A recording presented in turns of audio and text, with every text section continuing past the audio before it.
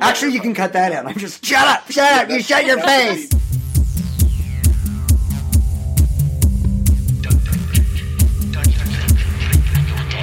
It's time for Arrested DevOps, the podcast where we help you achieve understanding, develop good practices, and operate your team and organization for maximum DevOps awesomeness. I'm Matty Stratton, and I have two great guests with me today. But first, a word from our sponsors. Want to learn how to turn ops into opportunity? Join over 1,000 developers, IT practitioners, and business leaders from September 10th to 12th for PagerDuty Summit 2018, where you'll discover the latest innovations to improve real-time operations. Hear from leading minds like John Allspaw and Charity Majors, learn from innovative companies like HashiCorp and Microsoft, and receive training from our own developers at PagerDuty University.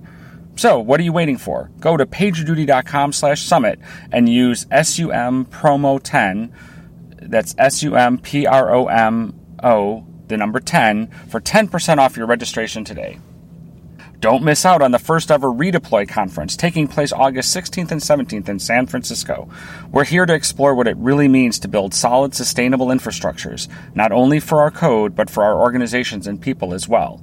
We all know that we care about the technology, but it's becoming increasingly clear that we need to consider the impact that these choices have on the people responsible for the technology as well.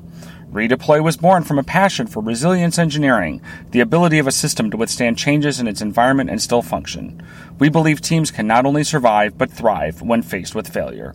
Visit re-deploy.io to register. Use the discount code MATTY, M-A-T-T-Y, to receive 20% off the ticket price. Your application sits on layers of dynamic infrastructure and supporting services. Datadog brings you visibility into every part of your infrastructure, plus APM for monitoring your application's performance. Dashboarding, collaboration tools, and alerts let you develop your own workflow for observability and incident response. Datadog integrates seamlessly with all of your apps and systems, from Slack to Amazon Web Services, so you can get visibility in minutes. Go to arresteddevops.com/Datadog to get started with Datadog and get a free t-shirt.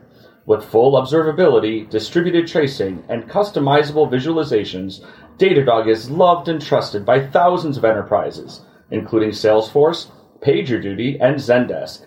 If you haven't tried Datadog at your company or on your side project, go to arresteddevops.com/Datadog to get a free t-shirt and support Arrested DevOps.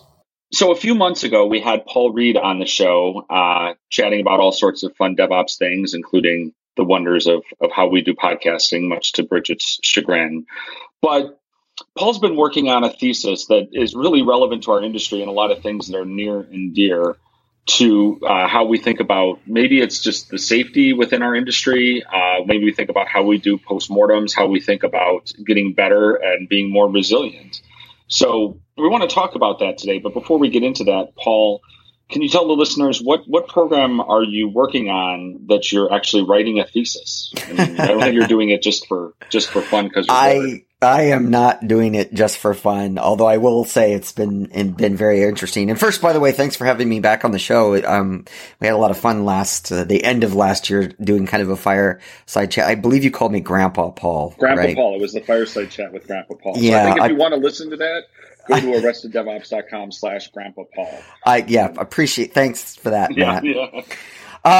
So the program that I'm finishing up is the Human Factors and System Safety program at Lund University. And if you're familiar with, a lot of people have thrown some names around of books that if you looked at like how to do retrospectives and postmortems, the Field Guide to Understanding Human Error, you'll hear was written by a gentleman named Sidney Dekker. So you'll hear his name a lot, Sidney Dekker. He founded this program a number of years ago. And he actually founded it in the School of Engineering because as a human factors person, he was getting type rated in the 737. And he was studying, how to, fly a 737. And he found all of these corner questions and weirdness around how pilots do things, how the airline industry does things.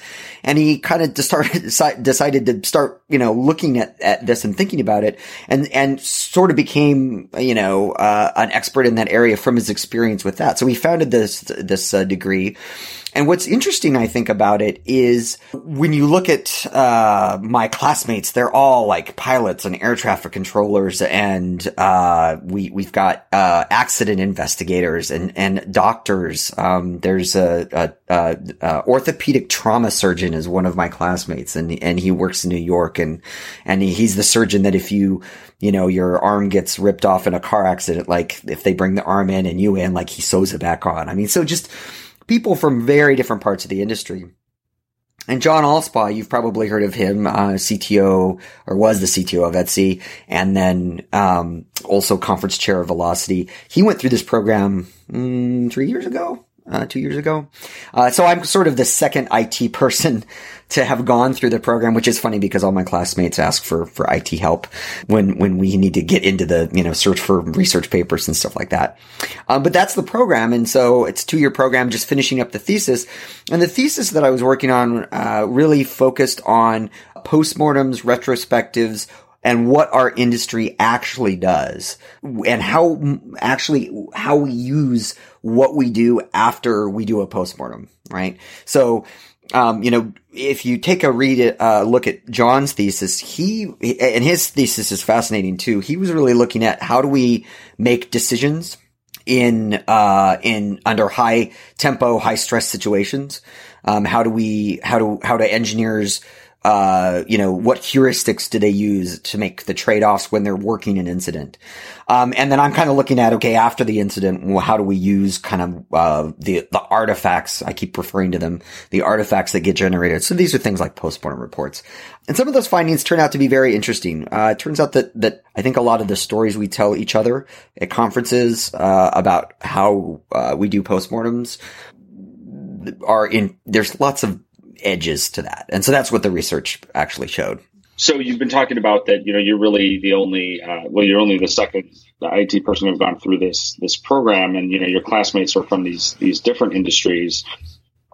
What are some of the things that you've found, that as you've talked with your classmates kind of worked on projects, maybe some things that they have found interesting or different, maybe some of the lessons from tech, that might be applicable? Because we do this a lot. We sit there and we're like, what can we learn from the auto industry? What can we learn from FEMA? What can we learn from first responders? And then it's like, they got to be able to learn something from us, right? Yeah. That's just fair. Yeah, totally. Well, so one of the major things that I run into that you see in talking with my classmates is they often, like, I've told stories and we've researched cases where, it's like, the old joke, the website's down, I can't download my cat GIFs, right? Things like that.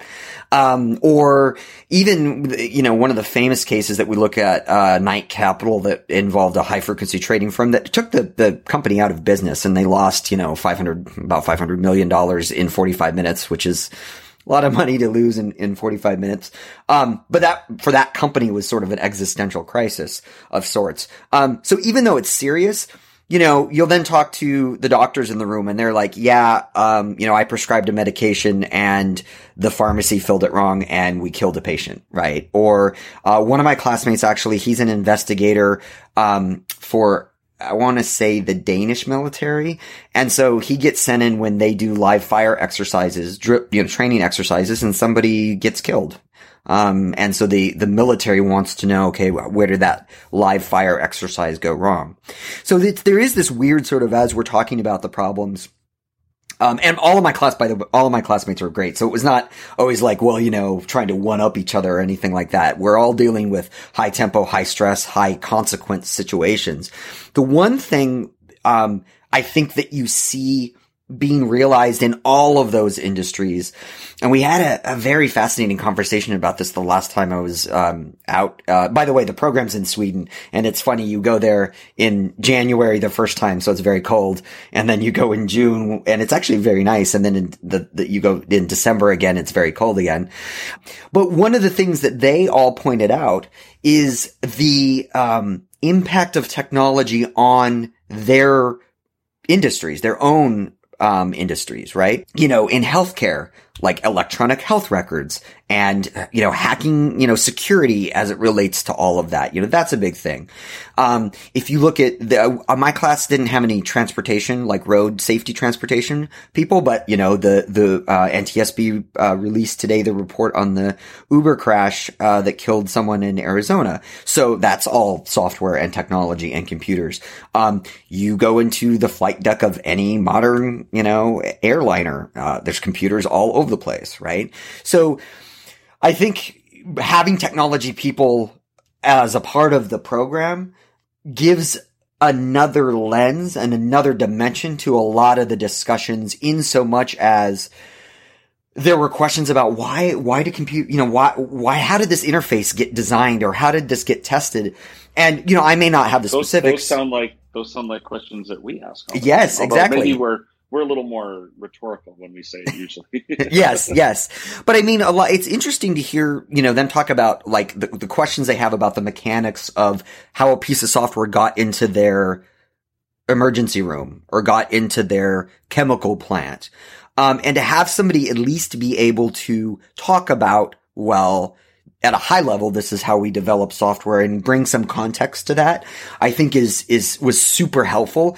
And it really, is making a lot of these conversations more valuable, and more actionable in these other industries.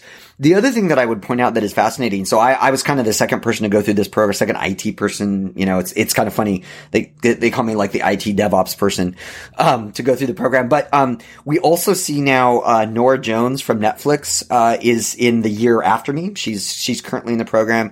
Casey Rosenthal also was at Netflix, but is now at a startup.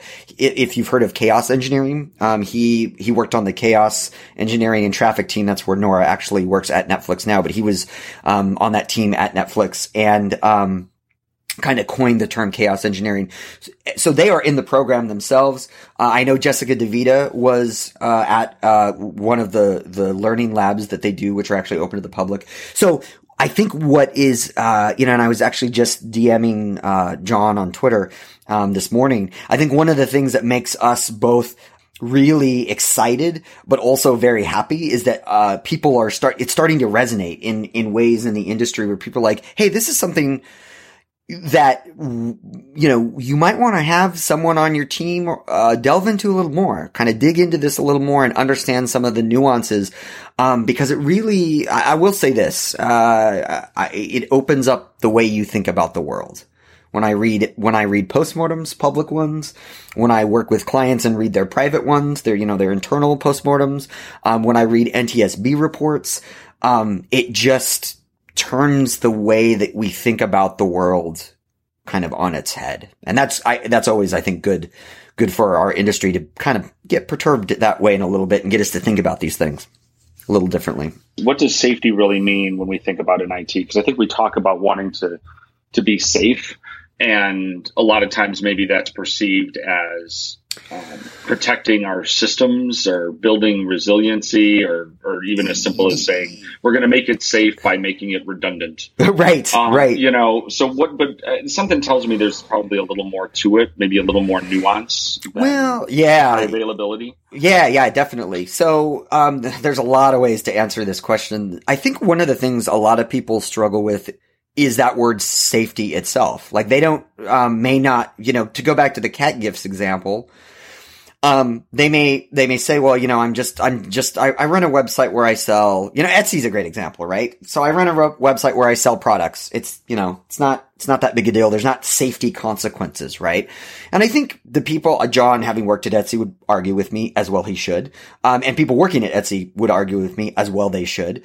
But my point is I think a lot of times people may say, I don't work in a safety, like I'm not doing flight control software. I'm not doing nuclear power plant software, which I always giggle at, because if you remember back in the day, if you ever read the Java EULA, the end user license agreement they had to click through, one of the things it said in there is the JVM or the Java runtime may not be used in a list of industries, and it was like chemical plants, nuclear power plants. The chef EULA is like that. I remember that it's a thing where you can't use it like in astrophysics, like it can't be used like in spacecraft either. Right. And it's funny because like the SpaceX people use chef. Right. And it's sort of like, you look at that and you're just like, oh, I guess you sort of do have to protect yourself. Right. And so, there are a lot of people that see that and they're like, oh, well, I'm not using it. I'm not doing anything like that. So I don't have to worry about this stuff. Right. So there is kind of a question of what do we mean by safety?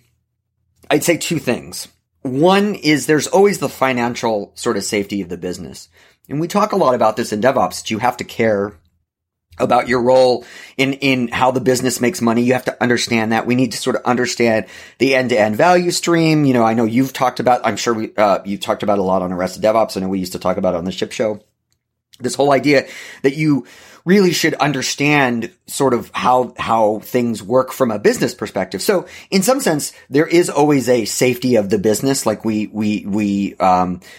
should be mindful of that. So there's that part. And some people may say, well, I don't find that compelling. And I understand that.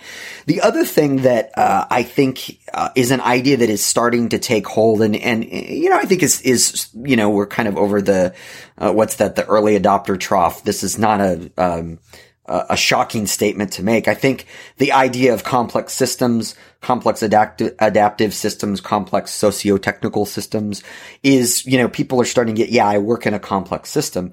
And the answer there is we don't actually know all the ways that our technologies that we work on get used.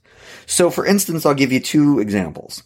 One is an example I give in a presentation where there were these pet feeders, these PetNet pet feeders. And there was a cloud outage of some sort, right? And it turned out that they were Wi-Fi enabled, so you could get on your smartphone and like feed Fluffy at 2 p.m. when Fluffy wants lunch or whatever. And there was a cloud outage, and it turns out that these pet feeders like starved people's pets for like a day, right? And if you're on vacation and you're expecting this thing to work, like that's certainly can be a safety issue. So that was one thing. And it turns out it's not that the service itself went down, it's that whatever service they were relying on had an issue. The cloud service they were relying on had an issue. So we live in an increasingly interconnected world. In fact, I'm just thinking about another one. Here's another example. You might not, think that your cable service is safety critical, but it turns out that, there was an article about how all of the security hardware that Comcast sold as part of their security product, when you disconnected it from the network, it would quote unquote safe fail to unlocked.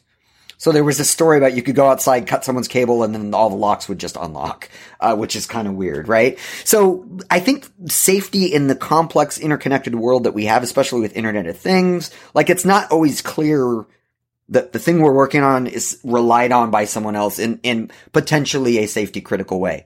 The other story that I like to tell is there was a story in the last 6 months about Netflix reached out to someone that they were a little worried about because they had watched every episode, I believe, of The Office, but it might have been something else, straight for like 80 hours or something like this.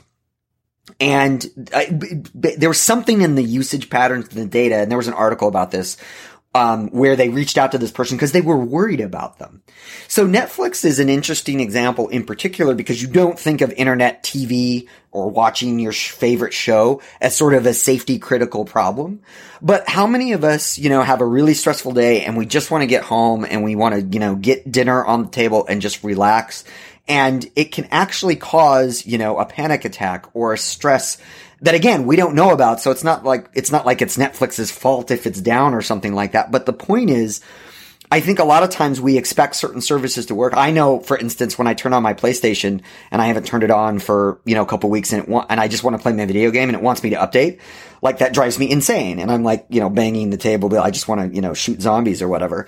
Those are examples that are low key. They're not, necessarily quote unquote what we might think of as safety. But I think it's interesting that Netflix reached out to someone and they asked, are you okay? For every case that we hear of, which we don't hear of many like that, how many do we not hear of where, somebody was in a bad mood and, something bad happened? And I'll, leave bad in quotes and open to interpretation. So I think the point is that it goes back to technology is permeating, Marc Andreessen software is eating the world, right? It's permeating all of our lives and it's popping up in ways we never expected. And so when you say safety, it's like, even if you're not in safety critical systems, which, you might be in a surprising way, you need to think about these things because, well, at some point in your career, there's a very high chance you might be.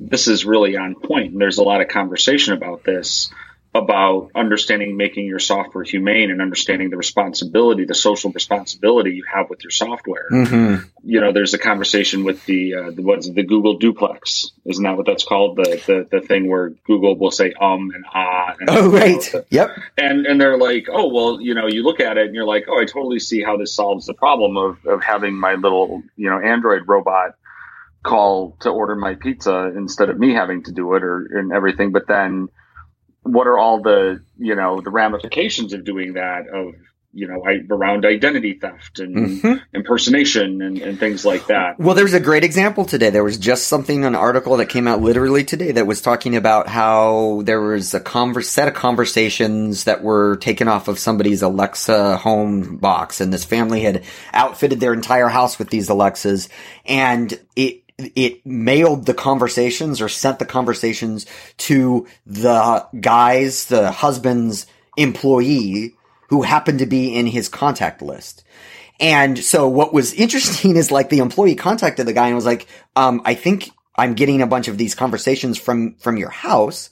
And he was like, I think you've been hacked. And the husband was like, nah, that's not true. And the person sent them some of the recordings. And sure enough, it was a number of recordings from inside their house.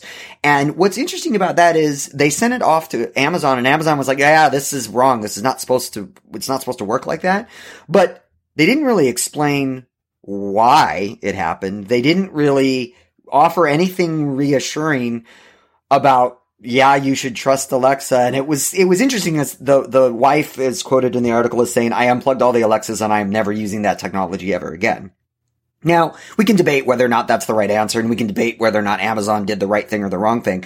But again, that's an example of, connected everything, and these interactions can happen in ways that are a little surprising. To quote, Patton Oswalt, it's like science, always about coulda, never about shoulda.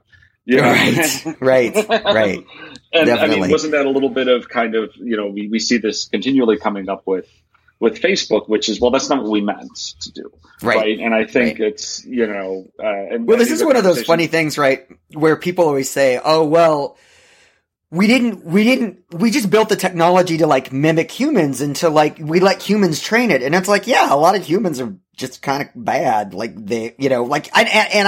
mean, so that sort of humans can be shitty to each other, right? Yeah. And so when you just let humans train AI without any sort of rules or thinking, bad things will happen. Well, was it that Microsoft AI team, yeah, right? That was it was the Microsoft bot. It became racist.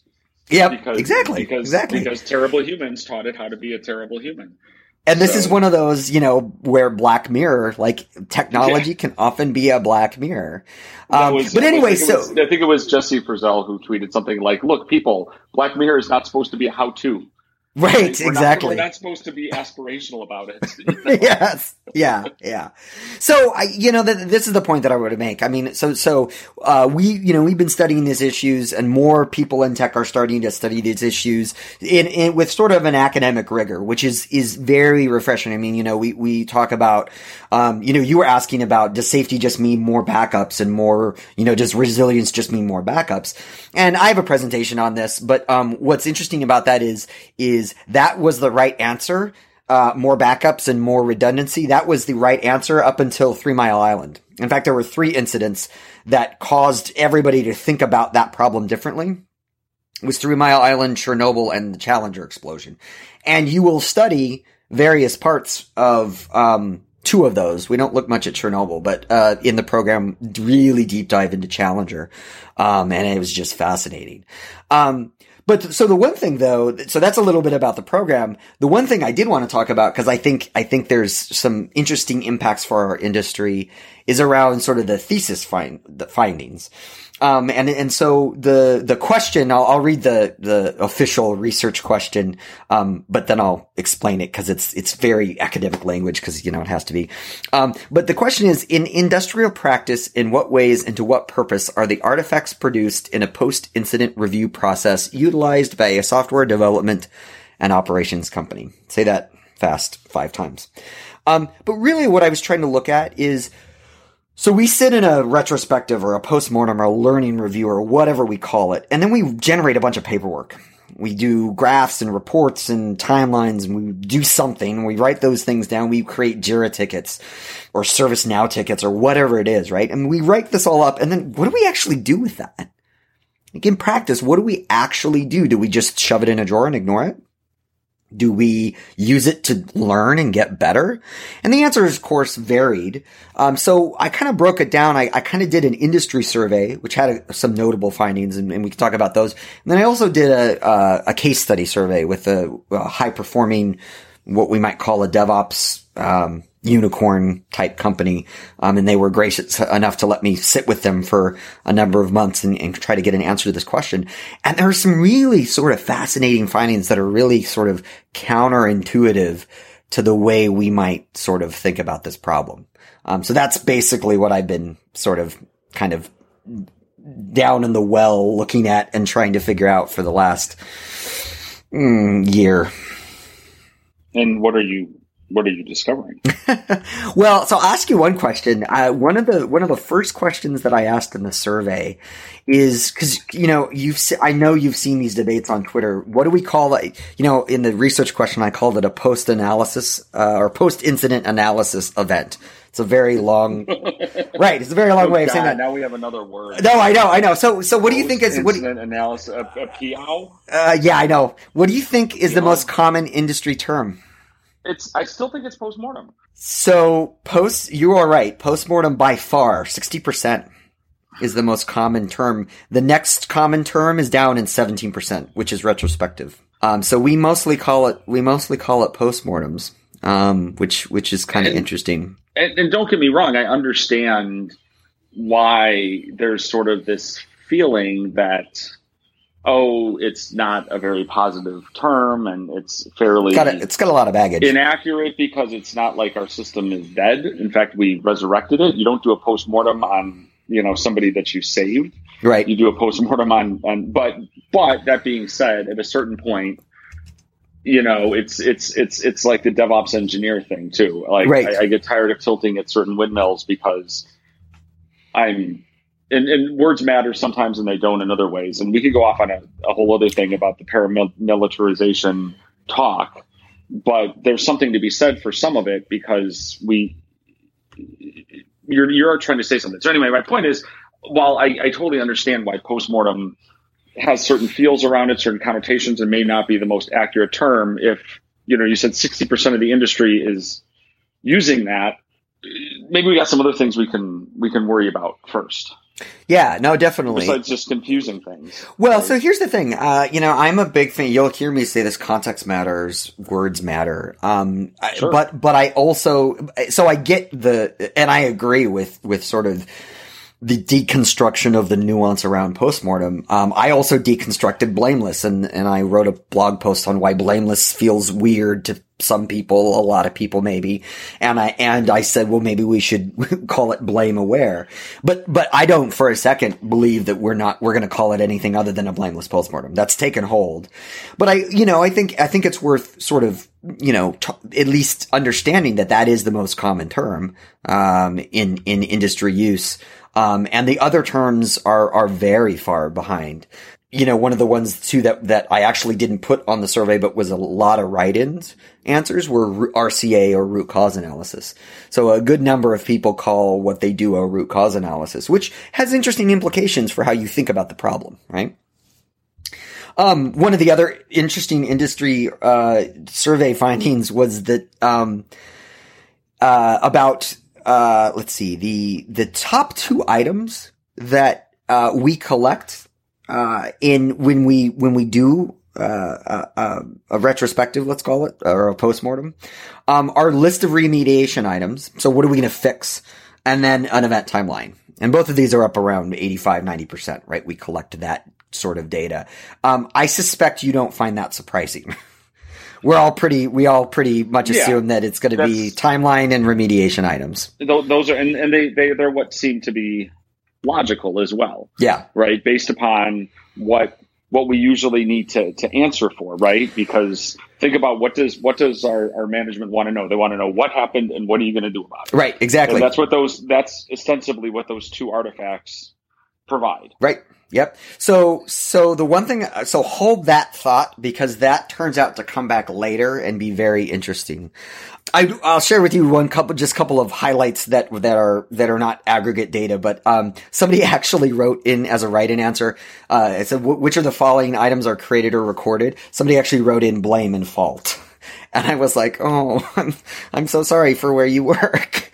We talk a lot about. At least they were being honest. They were being honest. I mean, I'm sure there were plenty of other survey respondents where that is an artifact that's created that they did not identify that. Yes. Yeah, definitely. And then this is the other thing that I found interesting in the survey is there were a number of, this was sort of themes around the post-mortem template data. There are a number of people that include as part of this process luck. This idea of luck. Where did we get lucky? And I just thought that was fascinating that some organizations look at sort of luck as a thing and they understand what that means and they talk about it. How do we get lucky in an incident?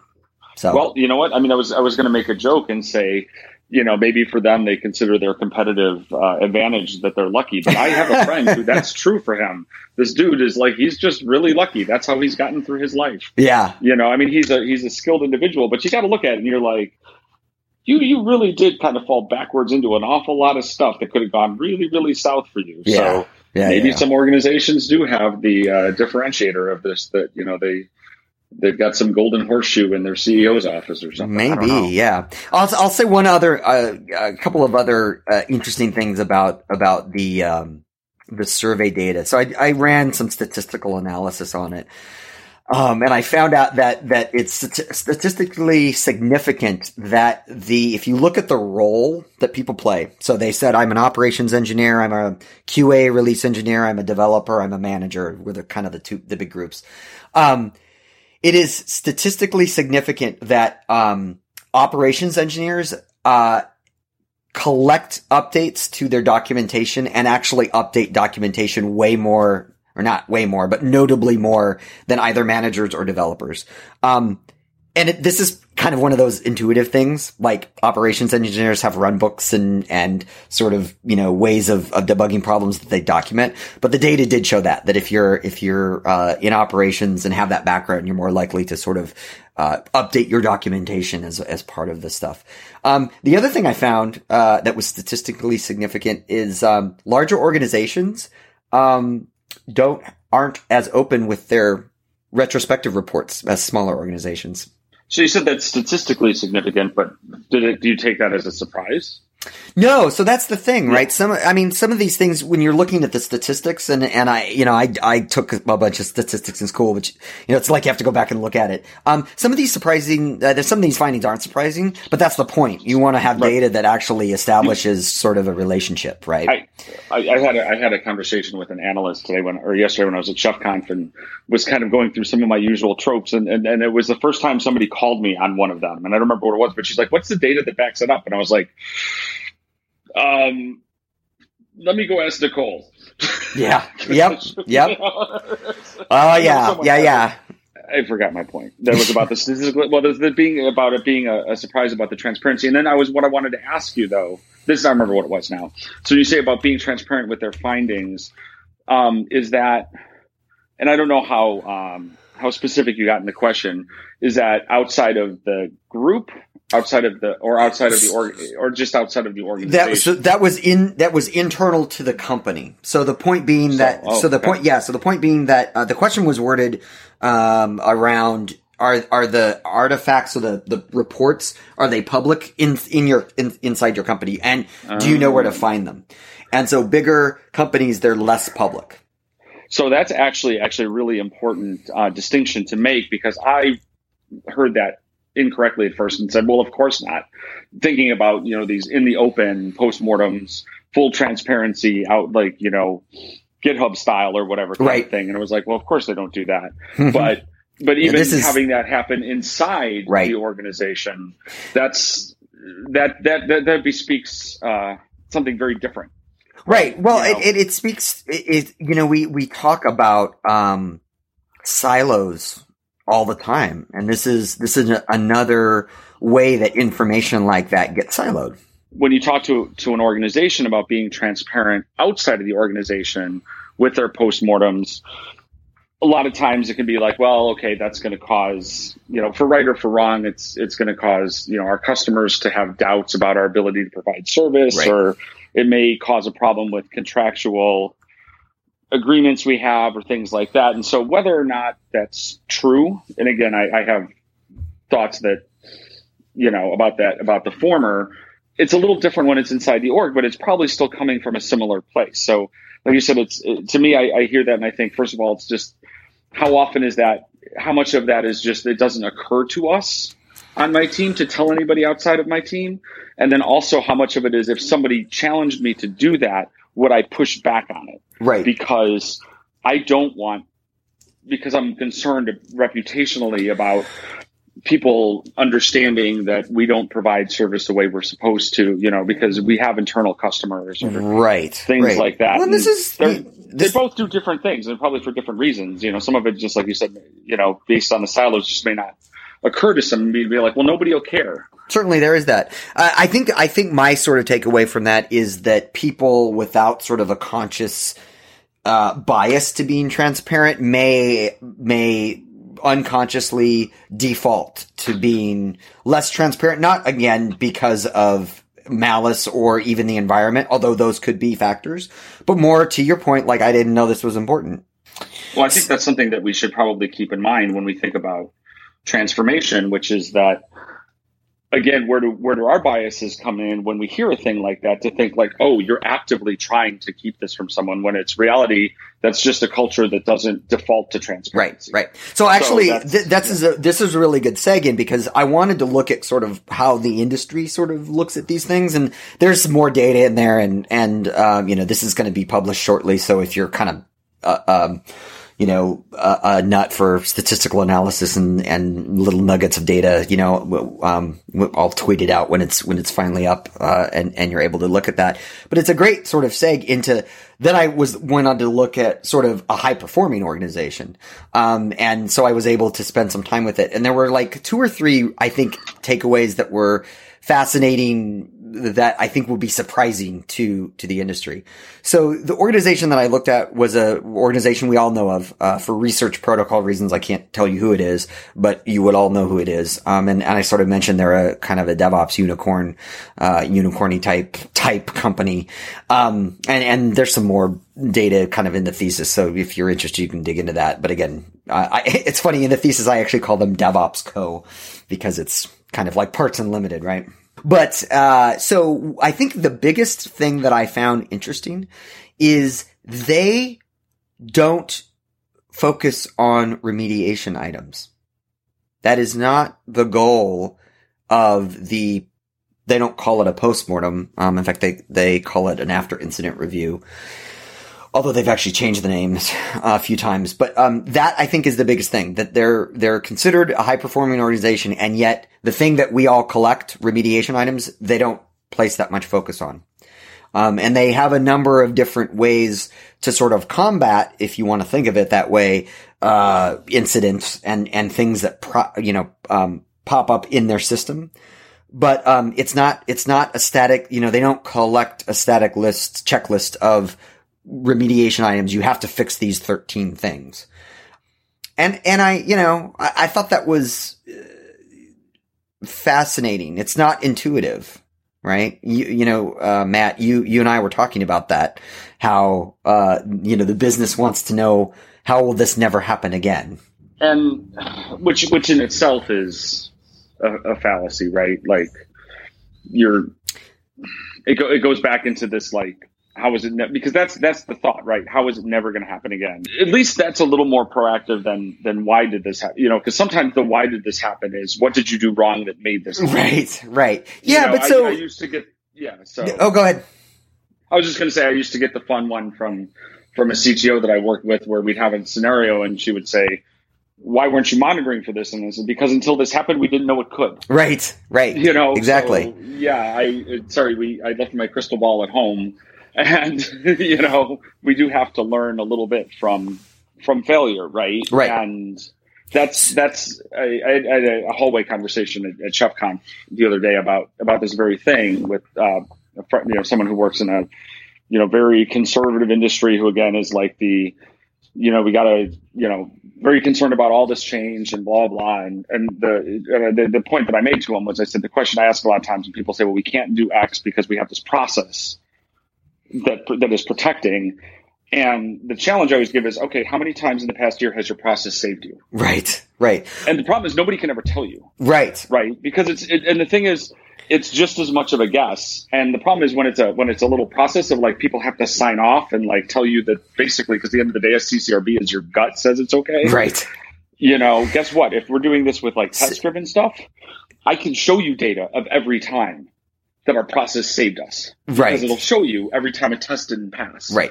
Exactly. So there were So to your point, there were three major findings that were sort of counterintuitive or antithetical to the way the survey data said most of us do this. So the first one is they have this process they called context sharing, or that's my name for it. And I describe what that means in more detail, but their focus is to understand context and then to share it over action items. And in fact, they have a setup where sometimes they may purposely, unconsciously not do a remediation item. They may just say, nope, we're not doing it, right? And deal with the consequences of that.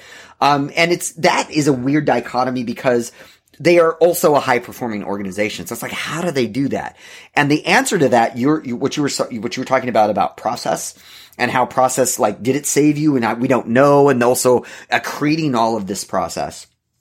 The other major use, or the second major use of the artifact data that they collect and that they analyze and that they look at is to map their complex adaptive system or their complex socio-technical system. And what I mean by mapping it is they are able to see two things.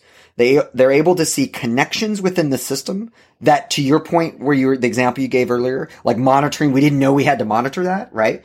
They are able to see connections between systems that they never would have known about. And they use it to map their complex system continuously, right? We talk about continuous everything. They use it as a way to continuously generate a map.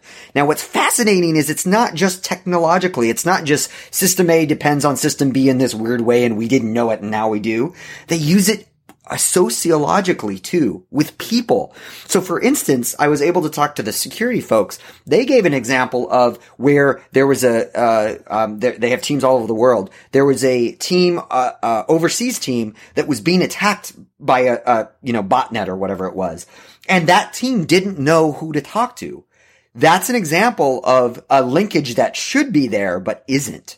And so they were able to map that that's a problem they need to solve. Or I should say, there was a connection there, but there was no way to get kind of data through that connection. It's sort of like a dead connection, right? That they needed to, make live and make it so that people knew what to do. And so they map it sort of that way, but then the other way they map it is they map it, where, the old adage where there's smoke, there's fire. They're able to see little smoldering fires that are, emitting smoke in their system before they blow up. And they're able to do that through this process. And then the third one, that I thought was fascinating and goes back to what we were talking about sharing that data, is being able to curate and create tribal knowledge and this idea of organizational culture. And so that's important, when we were talking about what wouldn't occur to anyone to share the data, that has become sharing the data and making really insightful, in-depth observations about their system and discoveries about their system is part of their tribal knowledge. And actually it's part of their culture. their tribal knowledge, I'll give you a really fascinating example. They don't gate who can deploy and when they can deploy. Anybody can do it whenever they want, except there's a socially accepted kind of set of guidelines about when you deploy. And those have all been mostly generated by outages. Based on experience. Yep. We all, I always make my joke. I say I have a lot of rules about, they're my Vegas rules. I mean, but they have to do with gambling, have to do with, about what do I do with my money when I'm in Vegas and things like that. And you don't want to know how every one of those rules came. They came from getting burned. Right. Yeah. Right. And so because of that, they stick, right? Yep. But they were never predictive. It wasn't like, well, let me put it this way. All the rules that I come up with that aren't based upon my experience, they don't work so good, So, Right. Well, and so that's go. a great example, though. Sorry. That's a great example, though. You were talking about process that, quote unquote, we think is saving us. And then you go look at, those change control boards, and it's like, yeah, it's just a gut feel, but it's not like based really on data. It's sort of, did you fill out the right checkboxes? And that serves as a heuristic.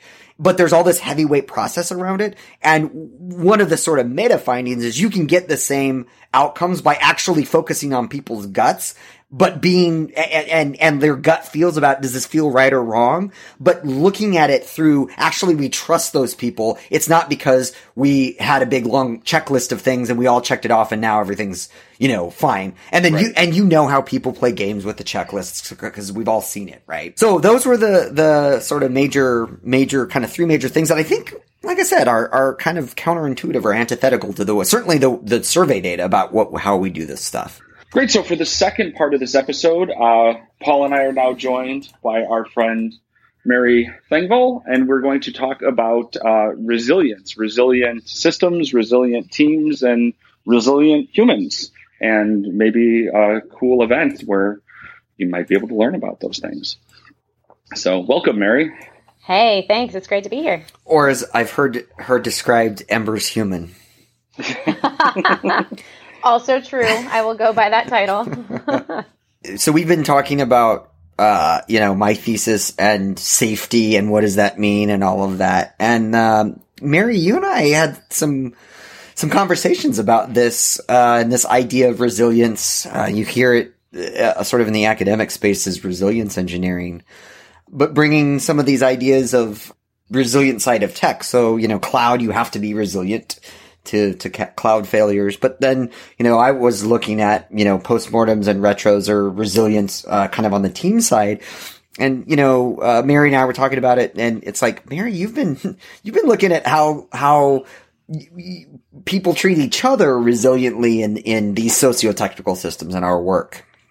Yeah. So, I've been looking into how people treat each other as well as how we treat ourselves. I've dealt with burnout myself. I know a lot of other people who have as well, especially in the developer relations space. So I've been doing a lot of looking at both burnout prevention and how that can change as well as what causes it, but also this idea of how to make your team more resilient, how to make sure that people are being treated respectfully in the workplace, how to make sure that the amount of work that they're being asked to do and the type of work that they're being asked to do is both valuable work and work that they are invested in, but also is seen in context with the other work that's happening in a way that's valuable to the company as well as valuable to the individuals. I just had actually really interesting example of this where I tweeted this, I think just yesterday, that I think it's a organizational anti-pattern when certain people's vacations are more important than other people's vacations. And, that's another example, right? Where it's connected to the work. It's like, oh, you can't leave to have a vacation because, your work is too important. And somebody actually chimed in with the thread. I don't know if you saw this, Matt, the thread or Mary too, the thread about ops people being on call and, developers were like, I don't want to be on call. I have a family. It's like, wait, ops people shouldn't have families? This is like, it's funny. It's like, did you hear what you just said? Like, right. So yeah. And I think all of us, I was noticing some of the Chef Comp photos about, I saw the poster that said Hug Life. Hug Life. Yeah. Hug Life. I did not choose Hug Life. Hug Life chose me. Oh, there you go. Yeah, but no, I think there's starting to be a consciousness about that too. Like, it's all people, there's a reason we say socio-technical systems, right? A big part of it to me is, people so often go, well, you pay people the right price. They're willing to do the extra time, be on call for longer, blah, blah, blah. And like, there are so many studies that have been done that, have been cited in Forbes and psychology magazines and everything else that like, you hit a cap on that eventually, and you can't pay people enough to get them online every day, all day, and to miss all of the family occasions and everything else. And I had a fascinating conversation with someone about it the other week, because they were like, well, yeah, but like, if I work harder now, then I can save more for the years to come. And I'm like, that's great if that works for you. And if you're not dead because if you're not dead because of how much you're working, exactly. Yeah. Like, I want to be able to live my life and have money to keep living tomorrow and enjoy my life that I'm living while I'm living it. Right? I'll tell you a really funny story. And this is I think I talked about this at one of the DevOps Days open spaces somewhere, but I think it was actually in the context of Pay Talk. But we were talking about the Silicon Valley myth that they tell everybody in their 20s, if you work enough, you'll get stock, and the stock will be worth $1 gajillion, and blah, blah, blah, blah, blah, blah, blah. And I was talking about how, I did work,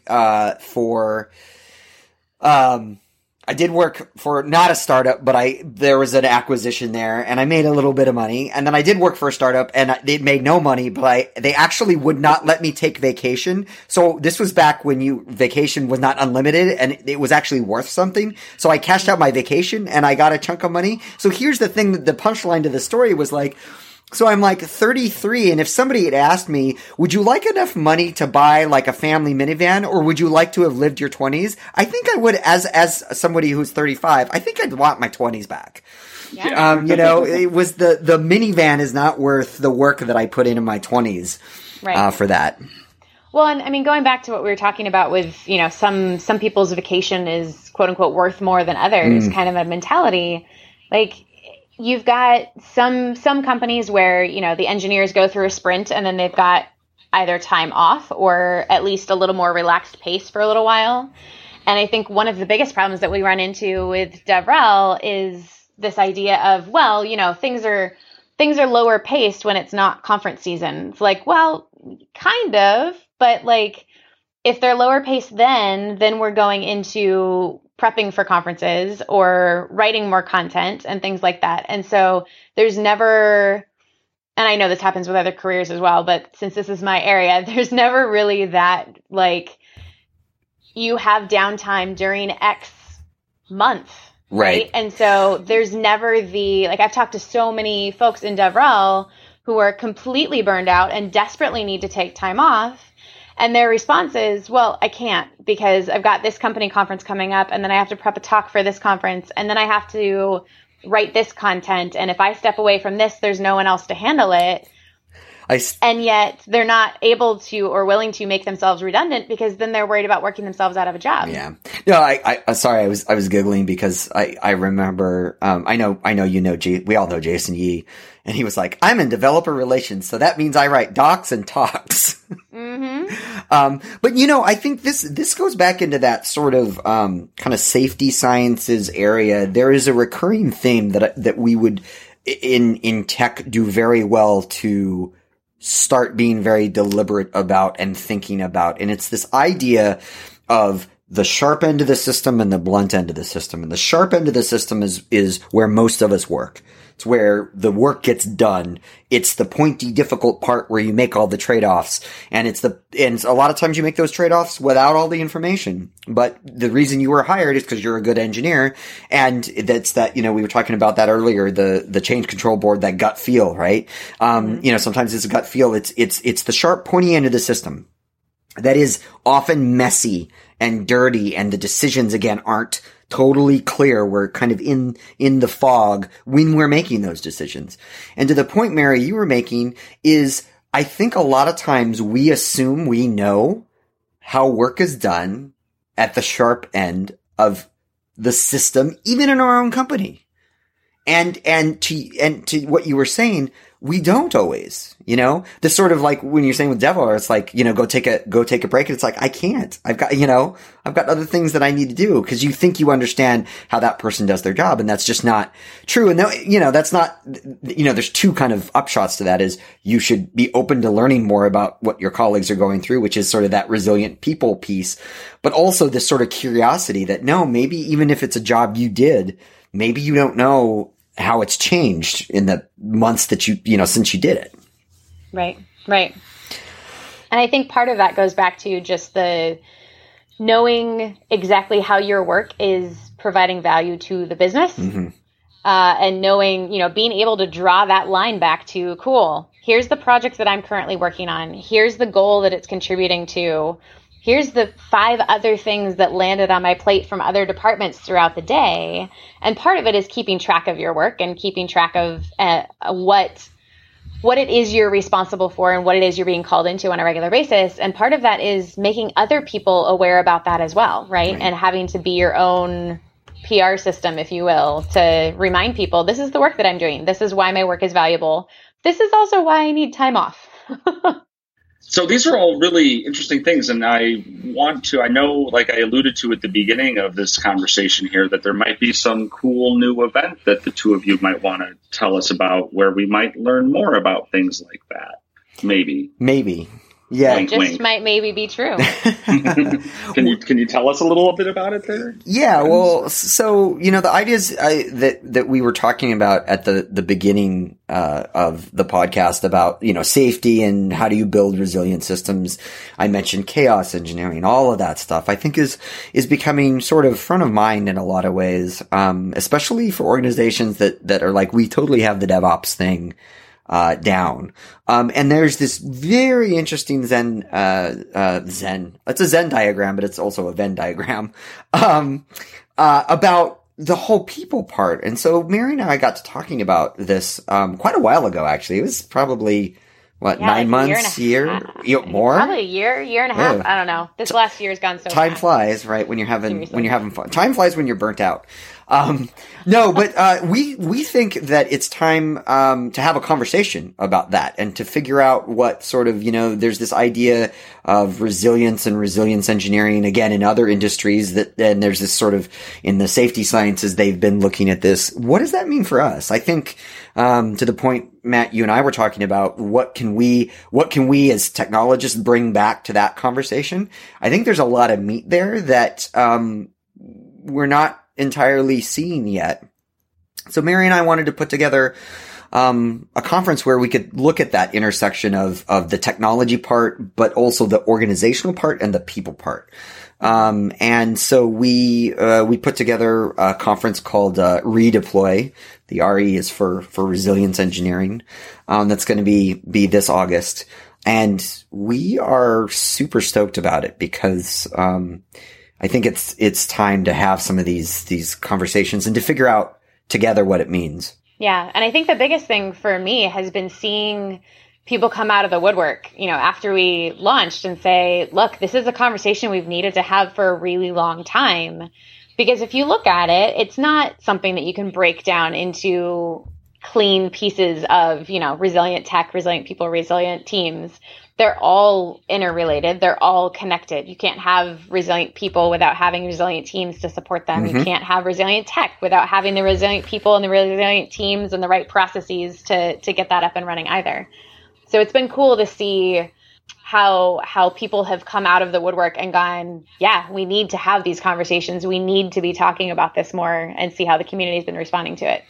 And I really loved, by the way, Matt, you had mentioned early on, it's like, oh, safety, that means more resilience means more redundancy and more backups and more of that. And here's the point that I want to make about that is as I said earlier, that is the way we used to think about it. So that's, if you were to just think about it, kind of, if somebody asked you that question, that would be a totally intuitive, kind of off the cuff first answer.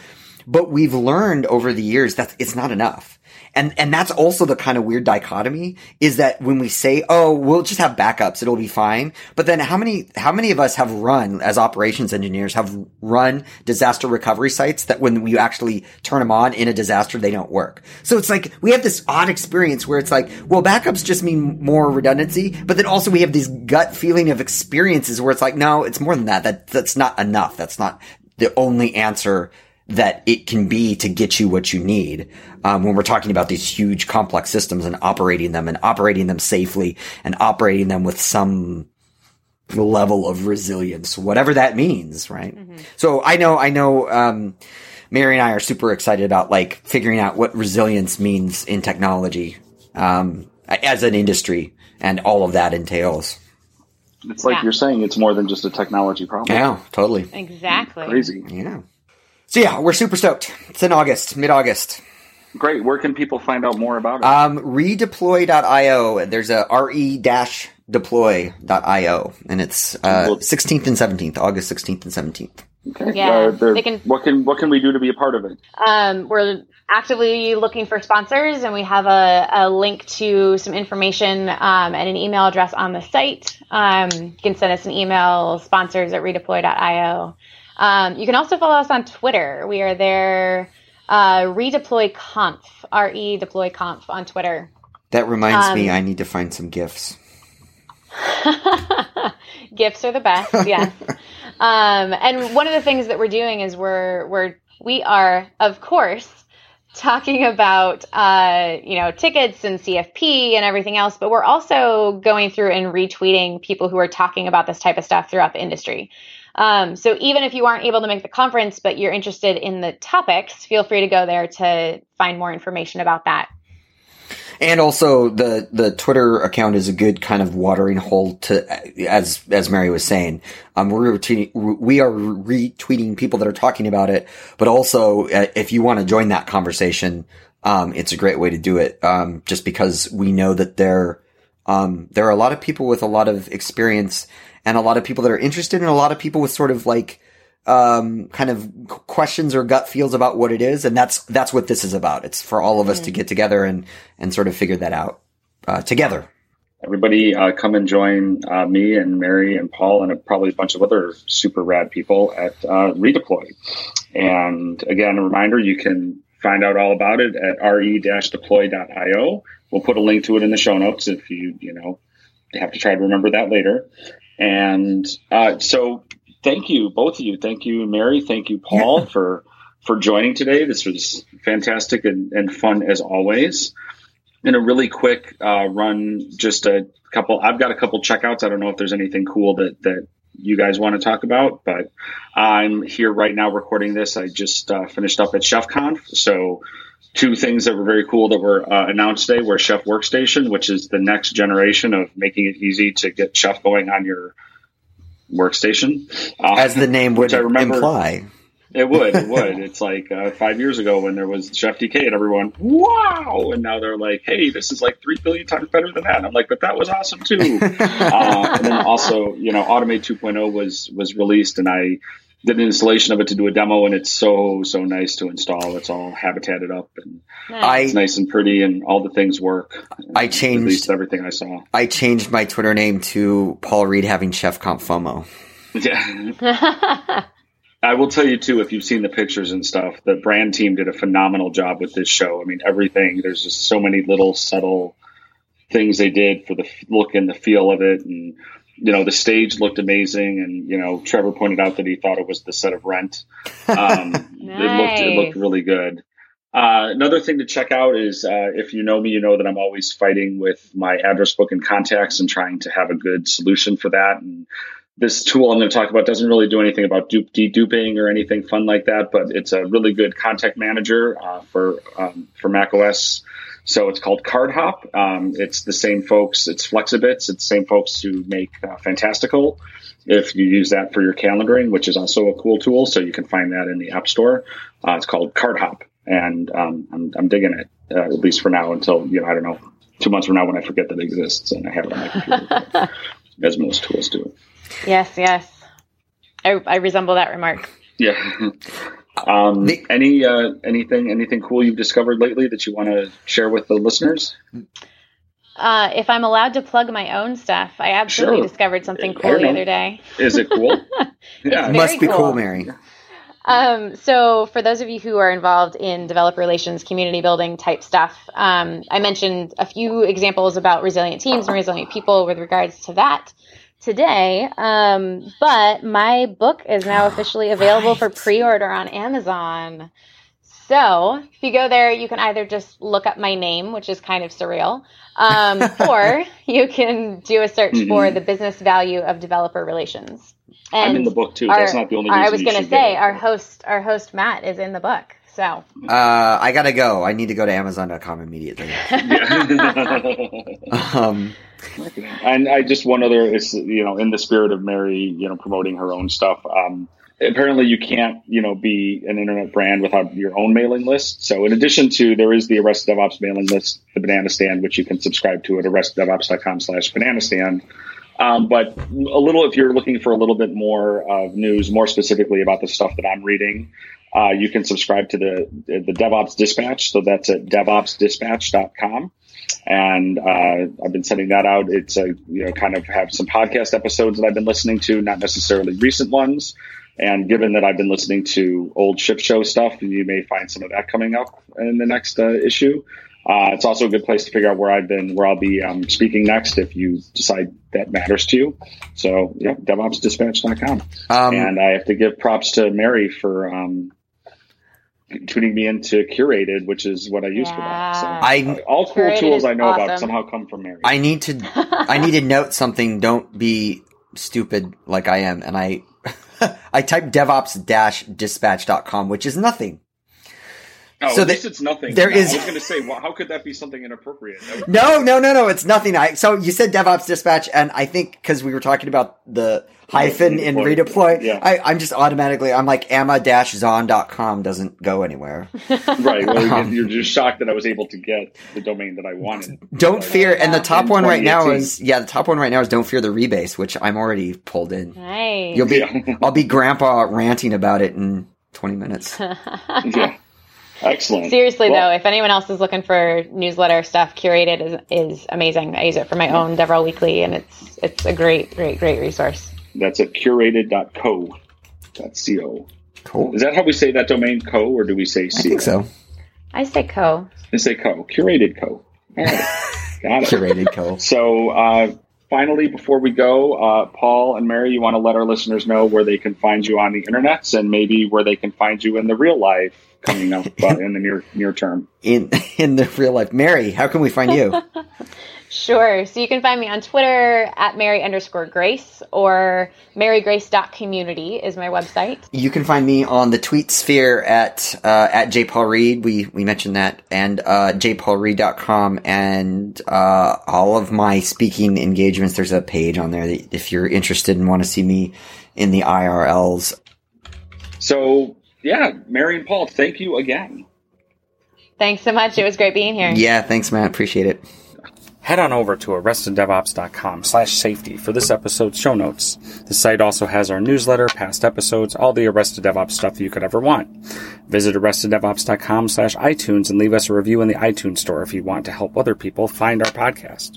I'm Maddie at Matt Stratton, and remember, this is Arrested DevOps, and there's always DevOps in the banana stand.